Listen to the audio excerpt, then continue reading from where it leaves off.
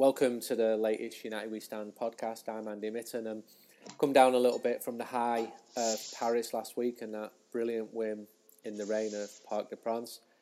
The next game was Old Trafford against Chelsea, a 0-0 draw again in the rain, and the weather forecast in Manchester is for rain all week. And the league table doesn't look great, but it's still very early. Lots of teams have been dropping points. United have got a game in hand, but there is concern that of the 3 home games so far, United have only picked up 1 point, that 1 point against Chelsea. If I'm looking at positives from that, it was the first clean sheet at home in 6 matches. United hadn't even managed to keep a clean sheet in the first half of games, and the defence did very well. I think I put Victor Lindelof as my man of the match.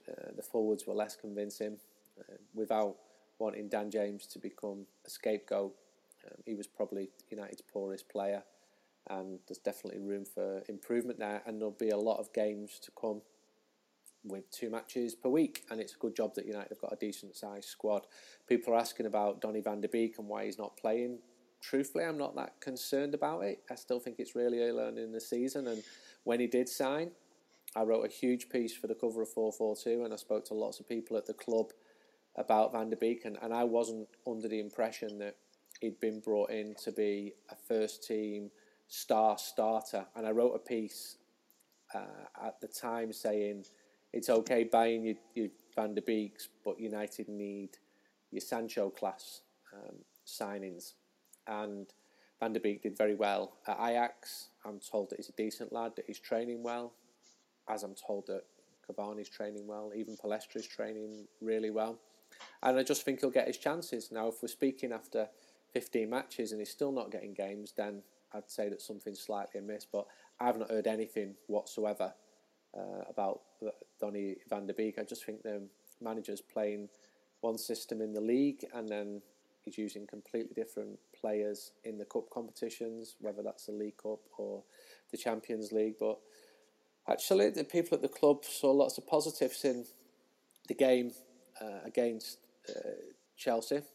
I'm joined today by Matt Ford. Matt is a regular contributor to United We Stand. He's from Manchester, but he's lived in Germany for the last 9 years. He works as a journalist for DW.com, the German state broadcaster. He does a lot of writing about football, and he still goes to a huge number of Manchester United games, and we'll talk about that. And did you see the Chelsea game, Matt? I saw the highlights, Andy. Yeah, managed to catch the highlights of that. I don't think I was missing too much there, was I? Given what I saw of it in hindsight. But I think you're right to point out defensively, a few positives there. Good to keep a clean sheet. Although I don't think, from what I saw, Chelsea also posed too much of a threat. And who knows? On another day, with slightly better finishing up front, particularly from Rashford. There might even have been 3 points in that for United, but given the amount of games that we have coming up, like you said, I don't think a 0-0 against Chelsea can be considered the end of the world. So I spoke to people at the club about the Chelsea game and some of the coaches, and it's quite interesting that their reaction would be very different to what would be called the groundswell on social media or in the media. And there's a feeling that there was a bit of an overkill from the media about the game on Sunday, that 2 teams went into that match on the back of away games in Europe, 2 teams that are rebuilding. United had 14 shots and 9 corners. It's a massive improvement on last year. United had the top striker suspended. City also struggled after Europe. And there's a feeling that the Premier League is just relentless and a very tough league, coming straight into it after the Champions League.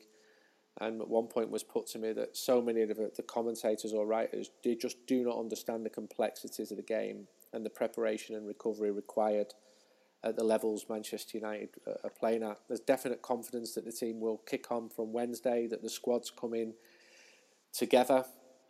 So I thought that was quite an interesting perspective. I speak to lots of people behind the scenes at the club, and they see positives from it. I just think, put into the context of another home game where United haven't won, then it puts more of a negative light on it. But there's games coming thick and fast. We've got Arsenal at the weekend, and we'll do a pod from Old Trafford, and we've got Istanbul next week. I'll be there, and Matt will be there as well. And are you looking forward to it, Matt? I am, yeah. It's quite a spontaneous decision to go. Obviously, I think this season with the European away games, I think I wrote in the mag that normally when those draws come out for the group stage, it's one of the most exciting days of the year. We're all sat there trying to work out where we could be going, how we could be getting there, who's coming, how we go in, how long we spend in there. And obviously being back in the Champions League, we were never going to get like exotic trips like Kazakhstan and Belgrade again. But we were hoping for something good. But obviously this time it was pretty much irrelevant who we play, where we play. These games could be taking place on Mars, couldn't they? Really, if no one can go there, you start to question the point of it a little bit, to be perfectly honest. But then obviously Istanbul, Başakşehir came out as part of that group, and Istanbul was always a place I wanted to go. I didn't go when we played Fenerbahce there the other year in the Europa League. I think that was the one game I had to miss out on.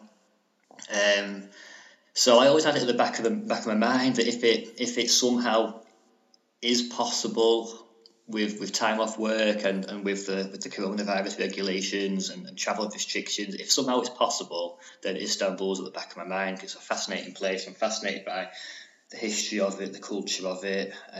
So I just decided yesterday I'm going to go for it. So flights were booked.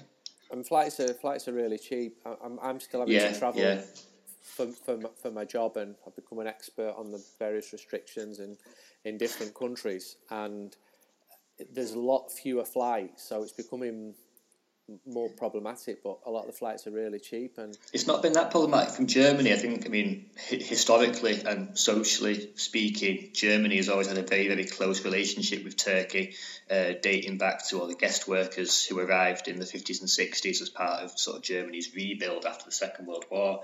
So there's always been a very historically close ties to Turkey. So when I was looking at the flights, I think there's 2 or 3 flights a day from around where I am, so around Cologne, Dusseldorf, and Western Germany, and it's worked out about €100 return. So can't really complain about that. And apparently, I've spoken to a few people who are in Istanbul and a few Turkish colleagues as well, and they've said that it's okay to get a test when you leave Turkey. That's what you have to do, and you can do that at the airport when you leave. So fingers crossed. It seems like it's a goer.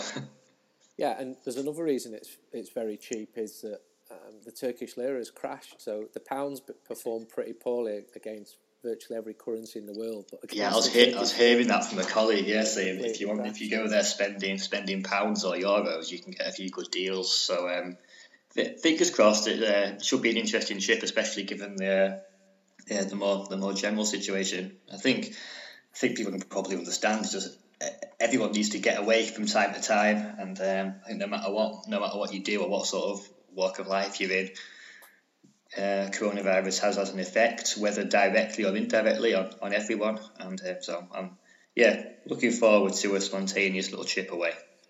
Istanbul's a brilliant city. I spoke to Rafael yesterday. He's obviously playing there for United's opponents, and a lot of top players have gone there, maybe not at their absolute peak, but around the age of 30. And traditionally, you've had these huge clubs in Galatasaray and Fenerbahce, and then Beşiktaş as well. And they've rebuilt the stadium overlooking the Bosphorus, and now we've got the new Istanbul team, which is owned by Erdogan. Is that right, Matt? Owned. I don't think they're owned by Erdogan. However, the links to President Erdogan's party are pretty indisputable. There are familial connections at the club. I was writing a lot about them earlier this year, actually, because I actually thought United would be playing them in the Europa League. They were knocked out of the Europa League by Copenhagen. Then Copenhagen came from behind, so sort of anticipating that we could be playing Başakşehir in Cologne in the Europa. I did quite a big piece on them. Spoke to a few people in Turkey. Spoke to some Istanbul Başakşehir fans as well. There's not many of them, so getting hold of one wasn't that easy.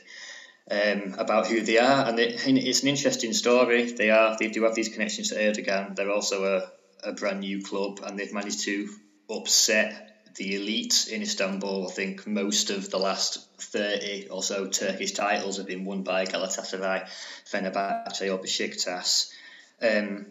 But the three clubs are drowning in debt. And they, from what I heard, they tend to bow to this obscene amount of pressure on social media, which is absolutely massive in Turkey, and they bow to these demands to buy expensive European players, which then puts them into even further debt. But the presidents have to keep doing that to ensure they get elected at the next club elections. So Istanbul Başakşehir have just been like this, almost like a test tube club just formed on the outskirts of the city, with political and industrial backing. But also from a footballing point of view, seem to have gone about it a lot more professionally, which has allowed them to win the league last year in Turkey. So it's a bit of a turn up for the books in a sporting sense, but also in a social sense in Istanbul, from what I understand. It's mad, this idea of big football clubs bowing to pressure to sign players from social media, and fancy that. I mean, we've seen it with United, but I saw it with Barcelona. I'm convinced that in January of this year, Barca were top of the league. They'd reached the group stage of the Champions League. They were playing well. But according to fans on social media, this wasn't a classic Barca team, and Ernesto Valverde, the coach, was at fault. This was a coach who was really popular with the players, and they sacked him.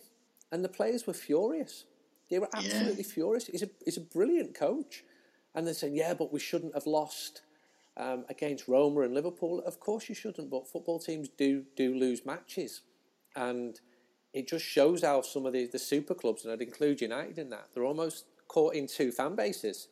And one of them is permanently angry and only quietened when the team win well. The rest of the time they're absolutely furious, because you've got these young Barca fans who were attracted when Barca were the best team in the world under Guardiola.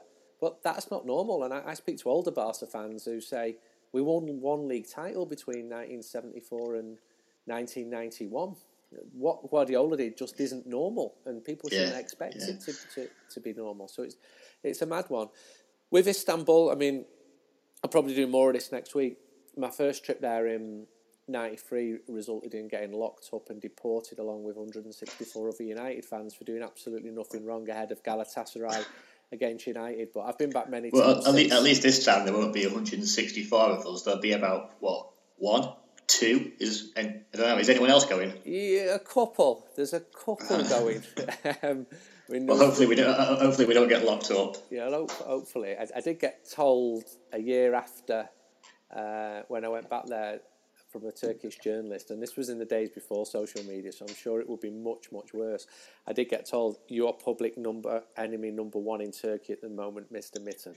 And that's because I'd written the truth about what had happened to me in 1993. But I've been back there loads of times. I know loads of Turkish people, and I really like Istanbul as a city. I love watching football there under normal circumstances. I think the atmosphere is incredible. It's a great place to go as an away fan. The troubles died down now. I mean, you can't act up when you go to Turkey because it's going to come on top for you. And I think the United fans who have been back to Fenerbahce, Besiktas, not only have absolutely loved the atmosphere, but you just know you've got to behave yourself. And Bursaspor in 2010, that was amazing. It was brilliant. And this is like the fourth biggest city in Turkey, and we got a great welcome. And it was another example of how going to European games is so much more than just watching the match, even though United usually won. The last time, I think, was 2016. I think you referenced it before. Fenerbahce United lost the game. I spoke to Morgan Schneidlin about that recently, and I think he saw that as one of the nails in his Manchester United career, because it was a really bad night. Fenerbahce scored two wonder goals, and then we're going back, but it's not going to be normal, and you can't pretend with no fans. It loses 50% of the attraction for me going to Turkey. because it's. Although, like I said, good. this Istanbul Başakşehir, they only actually play in front of about 2,000-3,000 maximum anyway. I'm sure they'd sell it for. I'm sure Manchester United in the Champions League, they'd sell out. What, they've got a new stadium? It holds 20,000. They do, although honestly, Andy, I wouldn't be too sure. Even last season in the Europa League, they had Borussia Mönchengladbach in the group, for example. They have played some fairly big teams, but the support is not there. And from what I heard from people, when a Turkish champion is crowned, generally when it's Galatasaray, Fenerbahce, or Besiktas or someone, the whole city comes to a standstill. It's just absolute carnage. Everyone out celebrating in the streets. They said that when Başakşehir won it last year, you wouldn't have known. This really is a quite niche, a niche modern club that exists in a quite conservative Erdogan political milieu on the edge of town. I really don't. Even against United, I wonder if it would have been sold out. We won't get to find out. And as you say, it's on the outskirts of the city. The new airport's 50 kilometres away from Taksim Square, and the ground is like 20 kilometres away. So we're talking about Rochdale or Wigan equivalent to Manchester. But something you said earlier about almost wanting them to win when they played Copenhagen in July, August. It's quite interesting as a journalist because I really wanted Copenhagen to win that game purely for work purposes, because I knew if they won, well, we both knew they'd play Manchester United in Cologne. Yeah. And I knew if Copenhagen went through, I'd get an exclusive with their manager, Solbakken, and I knew he was an interesting guy. And I couldn't have really justified doing him unless he was playing a big English team. So I was buzzing when Copenhagen won and I got an interview.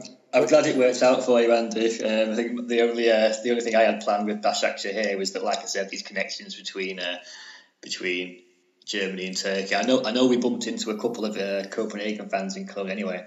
Yeah, they were sound. They were great. I was wondering if there might have been a few local Turks in Cologne who might have had a few interesting views on that game, but it didn't come to pass, and you got your interview. So well done for that. Well, you've got your bite of the cherry now because we're playing Istanbul, but it sounds like a slightly artificial construct, this team, and that moves us on to the main talking point today, which is Red Bull Leipzig. It's United's opponents in the first game of this season's Champions League at Old Trafford. You know far more about this club than I do. All I know is that they're top of the Bundesliga. I know a little bit about Leipzig. I've never been there. Interestingly, the biggest crowd my brother ever played in front of was in Leipzig against the Lokomotiv for FC United in a friendly game, and I think there were 7,000 people there. And you've written a lot about Red Bull. I watched them a bit in the Champions League. And from a footballing perspective, I can see that they're doing a lot of things right. But just tell us, for people who don't know the story, of how this club came about, because Leipzig's one of the biggest cities in Germany, but they didn't really have a top flight club post reunification. Just talk us through how this club came about to being top of the Bundesliga at the moment, playing to 40,000 crowds in a brand new stadium, but with half of Germany hating them, if I understand that rightly. Yeah. No, you're right to point out that Leipzig is in itself a very big. It's a big footballing city. The German FA was actually founded in Leipzig in 1900. The first ever German champions came from Leipzig in 1903. That was VfB Leipzig, who are now known as Lokomotiv Leipzig. And throughout the period of East Germany, so from 1945 to 1990, East Germany produced some pretty big teams. So did Leipzig. Lokomotiv were a regular in European competition. Some of slightly older listeners might remember Lokomotiv getting to the European Cup Winners' Final in 1987. So there's no shortage of footballing history and footballing heritage in the city of Leipzig. The city actually holds a record for a German attendance at any German game. Over 100,000 turned up for a derby back in 1950 or 51. And if any United fans were actually going to this game, or when we play over there in December, you'd notice that the what is now the Red Bull Arena is actually built inside the bowl of the old Central Stadium, and you can still see the old terraces. So like I said, there's no shortage of history and tradition, but given that a lot of, or pretty much every East German club collapsed economically following the unification because they just couldn't compete with the free market capitalist system of West German football. A lot of them all went bust, including the two big Leipzig teams, Lokomotiv and their local rivals Chemie Leipzig. And those two clubs are now playing in Division 4, which meant that in 2007, 8, 9, when Red Bull, so they're an Austrian energy drink manufacturer, they already had a team in Salzburg, Red Bull Salzburg, which has its own controversial story behind it. Yeah, they were looking to expand their franchise, so their system of franchise clubs into Germany, into the Bundesliga, and they were looking around for a location to either take over or just create a new club. They investigated Dusseldorf, they investigated 1860 Munich, they investigated St. Pauli, believe it or not, and eventually settled on the city of Leipzig because it was, like I said, a big footballing city with a modern stadium which had been built for the World Cup in 2006, but it didn't have a Bundesliga team. They did try and take over Chemie Leipzig, and they did inquire at Lokomotiv Leipzig, but they were told no, not interested, and eventually settled on a team just outside of Leipzig in a suburb called Markranstädt. They were a Division 5 team, and they took over their playing licence for Division 5 and started with a brand new team called not Red Bull Leipzig. They weren't allowed to use a sponsor name in the name of the club, so they made up a word, Rasenballsport, which translates roughly as lawn ball sport, but it's a nonsense word.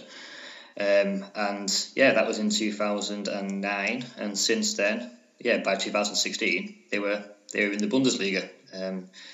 As you can imagine, they outspent their rivals at every level, breaking transfer records and all sorts on their way up. And they've continued to, contrary to popular belief, they've continued to spend pretty big in the Bundesliga as well. So that's the brief sort of chronology of where they've come from. You mentioned that they are unpopular.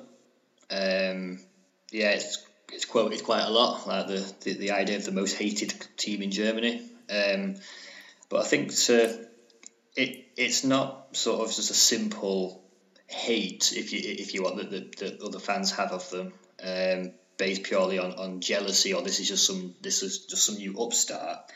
I think to understand it, you really have to understand the context of German football and German fan culture into which Red Bull have parachuted themselves, and that's what makes them really unpopular. A lot of listeners may have heard of the 50+1 ownership rule in German football, and if people aren't aware, it's an ownership regulation which stipulates that 50% of the shares at any Bundesliga club must belong to the club itself, i.e. the members, i.e. the fans, plus one share. That ensures that the members always have, at least theoretically speaking and legally speaking, a majority, and prevents takeovers from external investors.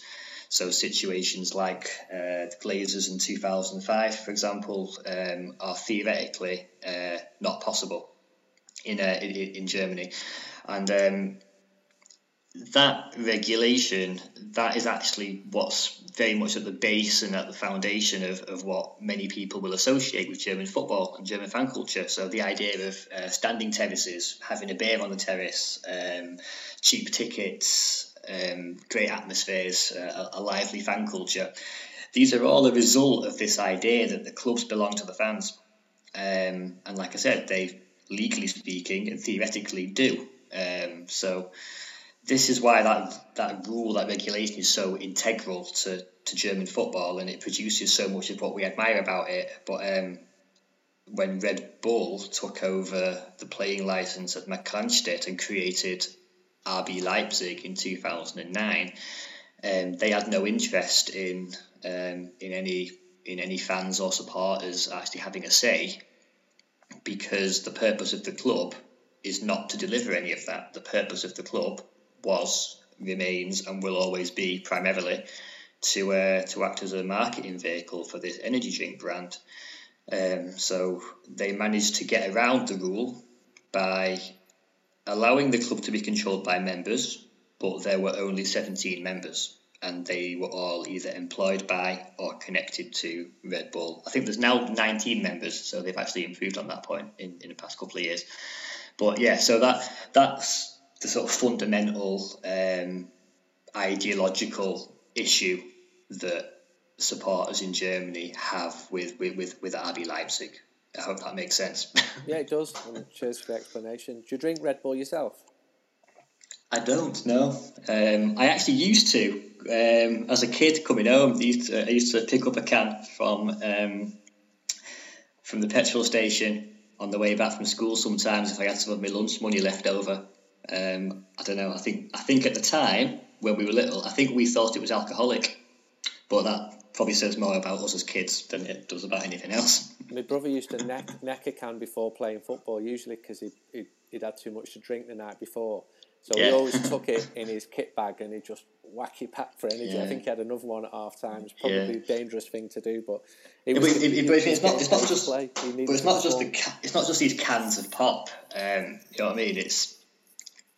Red Bull isn't just that, is it? We all know what Red Bull as a brand stands for. It's more of I tend to think of it more as a lifestyle brand. Obviously, they're in Formula One, they're in extreme sports, they're in all this sort of stuff. They sent that bloke up to space, didn't they? And he parachuted down. They're into this. It's the idea of this brand. This idea of pushing limits, going faster and higher and further than ever before, and I suppose that's how they see the progression of this football team of theirs throughout the German pyramid, shaking everything up and breaking boundaries, and to hell with anybody who might have a problem with that. Where are the fans from? Because if they're selling 40,000 out. Are these new football fans who've been attracted to a safe family environment? There are hooligan issues in Leipzig. Is this the antithesis of that? Is this club saying, it's a big city, there's enough people here, we can see that there's a demographic of people who want to watch football, who for whatever reason are not watching football, and we'll go and watch this fantastic young team play? That's definitely part of it. Like I said, there was a vacuum in terms of top professional football in 2009 in Leipzig, and similar to a lot of areas across the former East Germany, there were problems with economic depression, unemployment, social problems, issues which inevitably lead to right-wing attitudes, even quite extreme right attitudes, and that manifested itself on the terraces of football clubs, not just in Leipzig, but across areas of Eastern Germany, but particularly in Leipzig, there were issues with that. And obviously, as these teams fell down the leagues, the attendances also shrunk, and you had a situation where, at the time, at both clubs actually, at Chemie Leipzig, or their predecessor, and also at Lokomotiv and at their predecessor club, you had issues of right-wing hooliganism. And you can see from that point of view that it probably weren't the most attractive places to take a family and take your kids to watch football. Must emphasise that that's not really the case these days. Both clubs have changed a lot. But Red Bull certainly recognised that there was potential. And as for the people who watch them now, like I said, they do pretty much sell out. Not always, but they do pretty much sell out their Bundesliga games under normal circumstances. It's a mixture. You do get a lot of families, and the club like to play on that. They do quite actively like to play on this idea that we offer family-friendly football, as if that's not available anywhere else in Germany, which is a bit of a strange one. You get a lot of people, from what I gather. I talked to a lot of people in Leipzig who come from outside of town, They've spread their net pretty wide and tried to sell themselves a little bit as a club for the entire region, even as a club for the club for the whole of Eastern Germany, which is also a bit problematic given that the biggest club in Eastern Germany is probably Dynamo Dresden. They're also now in Division 3. So yeah, you do get that. You get so they have spread their net quite wide to sort of sell themselves as a club for the whole region, which doesn't necessarily ring true given that the biggest club in Eastern Germany is probably Dynamo Dresden, now in Division 3. But you do get all sorts. You get fans watching them who used to watch either Chemie Leipzig or Lokomotiv Leipzig, but have decided they just want to watch Bundesliga football. You get a lot of people who used to be Bayern Munich fans or Borussia Dortmund fans, but now they have a Bundesliga club to watch in their own town, so they go and watch that. I went to a game in their first season in the Bundesliga, and I thought if I'm gonna do a game at RB Leipzig, I'll do it properly. So I went to their home game against Hoffenheim, which people might be aware of, another club who have had controversial issues with the idea of being a bit plastic. So I thought, right, I'll watch the two of them. And I was speaking to fans first of all in a pub near the ground, and it turned out to be Red Bull Leipzig ultras, which is also a bit of a contradiction in terms, given that ultras, particularly in Germany, they pride themselves on their independence and their sense of community, none of which can theoretically exist at a club like Red Bull, which doesn't allow for them. And I asked them, so well, they're all quite young lads, and I said, well, who did you watch a couple of years ago when you didn't have this team? And they said, I used to watch Lokomotiv, or I used to watch Chemie Leipzig, or someone said, I'm a Bayern fan. And I went, like, what, still? And he went, yeah. And he went, it turns out he actually stood on the south stand in Munich with Bayern Munich's ultras. And I thought, right, so you sat here with your little mob here, and but you also watch Bayern. It's like, do the lads here know that you watch Bayern? And they all went, yeah. Okay, that's not a problem. Like, okay. And then, do the lads in Munich know that you watch this lot? And they went, no, they don't know that. But okay, so it does seem a little bit confused at times. That ultra group actually disbanded earlier this year when they realised that they were sort of backing a loser at trying to be ultras at a club like Red Bull, which fundamentally can't really allow anyone else to have a say. So yeah, that you do get that mixture. And I mean, one thing that can't be denied is that the football is actually good to watch. That's not really up for debate. They do play good football. It's just a question of how they're in a position to play that football and the purpose for which they play that football. That's the fundamental issue behind it. So there's an interview with The Athletic, and this podcast is brought to you in association with The Athletic. Raphael Honigstein has spoken to Marcel Sabitzer, who's the captain of RB Leipzig. He scored the winning goal against Hertha on Saturday, which helped them stay top of the Bundesliga.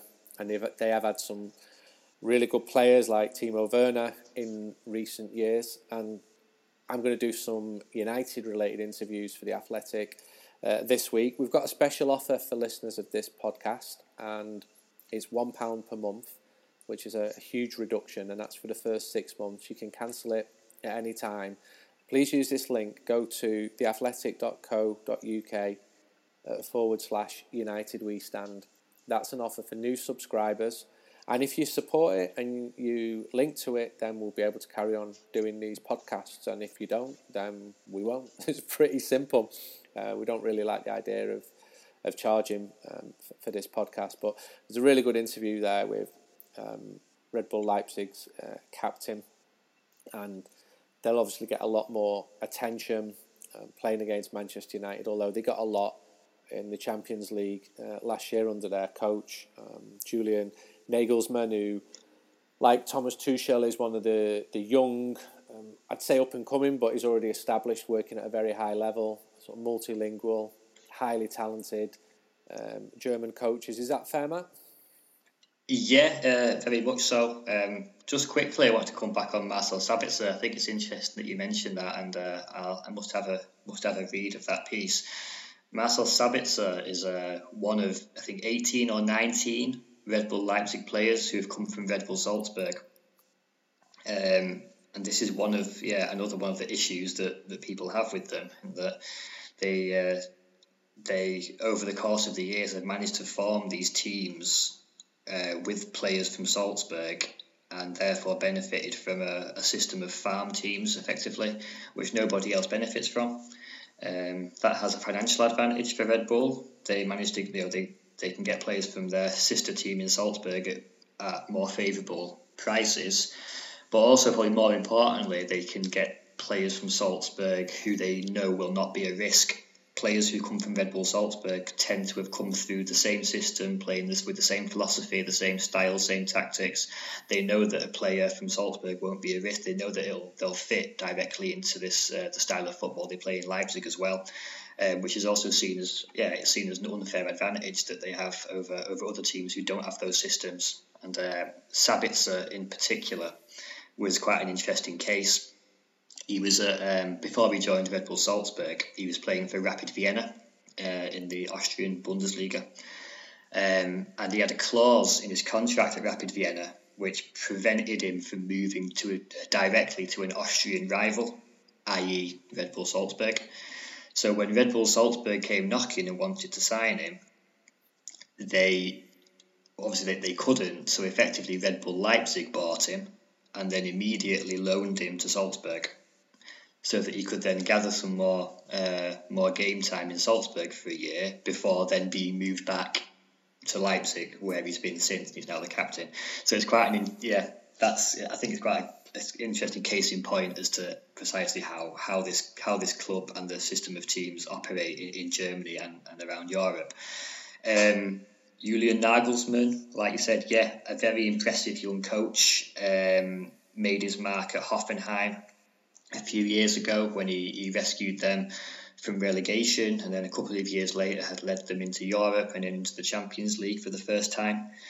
And he did that under the tutelage of sporting director Ralf Rangnick, who might be a name who'd be familiar to some people listening. Known as a bit of a professor in German football, often considered a bit of a mastermind behind this quite typically modern German style of football with quite high aggressive pressing, quick transitions, quick counter attacks. The style of football that Red Bull Leipzig have been known for, at least in previous years. And when Ralf Rangnick took up several roles at Red Bull, he was coach for a time, he was sporting director for a time, he was head of global soccer at Red Bull generally for a time. He's had all sorts of positions. He then quite predictably, I suppose, headhunted Julian Nagelsmann as the sort of coach who he'd like to see at RB Leipzig. And I think it's interesting to see how both the sporting director Ralf Rangnick and the coach Julian Nagelsmann have both prospered at Hoffenheim and at Red Bull, so i.e. at modern, perhaps test tube clubs, who are not traditional giants. Neither of them adhere to the 50+1 rule, either on paper or theoretically in Leipzig's case. But that means that the sporting people at the clubs, they have a lot less bureaucracy to deal with, essentially. Whereas there might be all sorts of committees and panels and boards and elected elements at big traditional clubs like Schalke or Borussia Dortmund or FC Köln. These elements don't exist at a Hoffenheim or a Red Bull. The clubs are very much run along streamlined corporate structures, which makes decision making and sporting decision making very easy. So it's very easy for the likes of Ralf Rangnick. Well, not very easy. It's easier. I'm not taking away from the work he's done. It's easier for people like him and Nagelsmann to install the system of football that they want, backed by corporate money, backed by corporate decision-making structures, and backed by a unique system of farm teams. So there is a reason, I think, as to why both men have prospered at both Hoffenheim and RB Leipzig. But on the pure face of it, purely sporting wise, you have to say it's worked, no matter what the controversial ways are that they've managed to get there in the first place. Nagelsmann was brought in. He was brought to Red Bull Leipzig, and with the aim of sort of weaning them off this idea of just pure counter-attacking football all the time. I think when they first arrived in the Bundesliga in 2016-17, they almost took the league by storm with that type of football. They were playing in a 4-2-2-2 system and just hitting teams on the counter-attack. It was pretty formidable. But then when they qualified for Europe the season after, it became clear quite quickly that high energy game you couldn't really keep it up across several competitions across the whole season. So they've had to move away from that slightly and add a few more strings to their bow and play a slightly more possession-based game as well. And that's what Julian Nagelsmann's been trying to do, and he's been particularly impressive in that towards the end of last season. People will remember the way they tore Tottenham apart, the way they beat Atletico Madrid last year. And they've continued in that vein this season. They've had a relatively favourable start in the Bundesliga. If they played Mainz, Leverkusen, Schalke, Augsburg, Hertha Berlin, but they've been impressive. They've not had any slip ups. United is probably on several levels the biggest challenge that they've had this season. So it'll be interesting to see how Nagelsmann goes about it. I'd like to thank you for your time, Matt. As you said, RB Leipzig eliminated Tottenham and Atletico Madrid last year before losing in the Champions League semi-final against Paris Saint-Germain. And Sabitzer says about the United game, I haven't seen Manchester United play this season, but the results suggest they blow a little hot and cold at the moment. They have big names and plenty of quality and will be the underdogs there. But they would have watched us in the Champions League and seen that it's not easy against us. We can compete with any side. Our intention is to beat them, but we'll need to put in a top performance. So I'm going to go and speak to both managers now in the pre-match press conference. Look forward to the game at Old Trafford. If not, another shell of a stadium because no fans are allowed. It continues to frustrate, and we will bring you the next podcast after this one from the Arsenal game at Old Trafford at the weekend. Until next time, goodbye.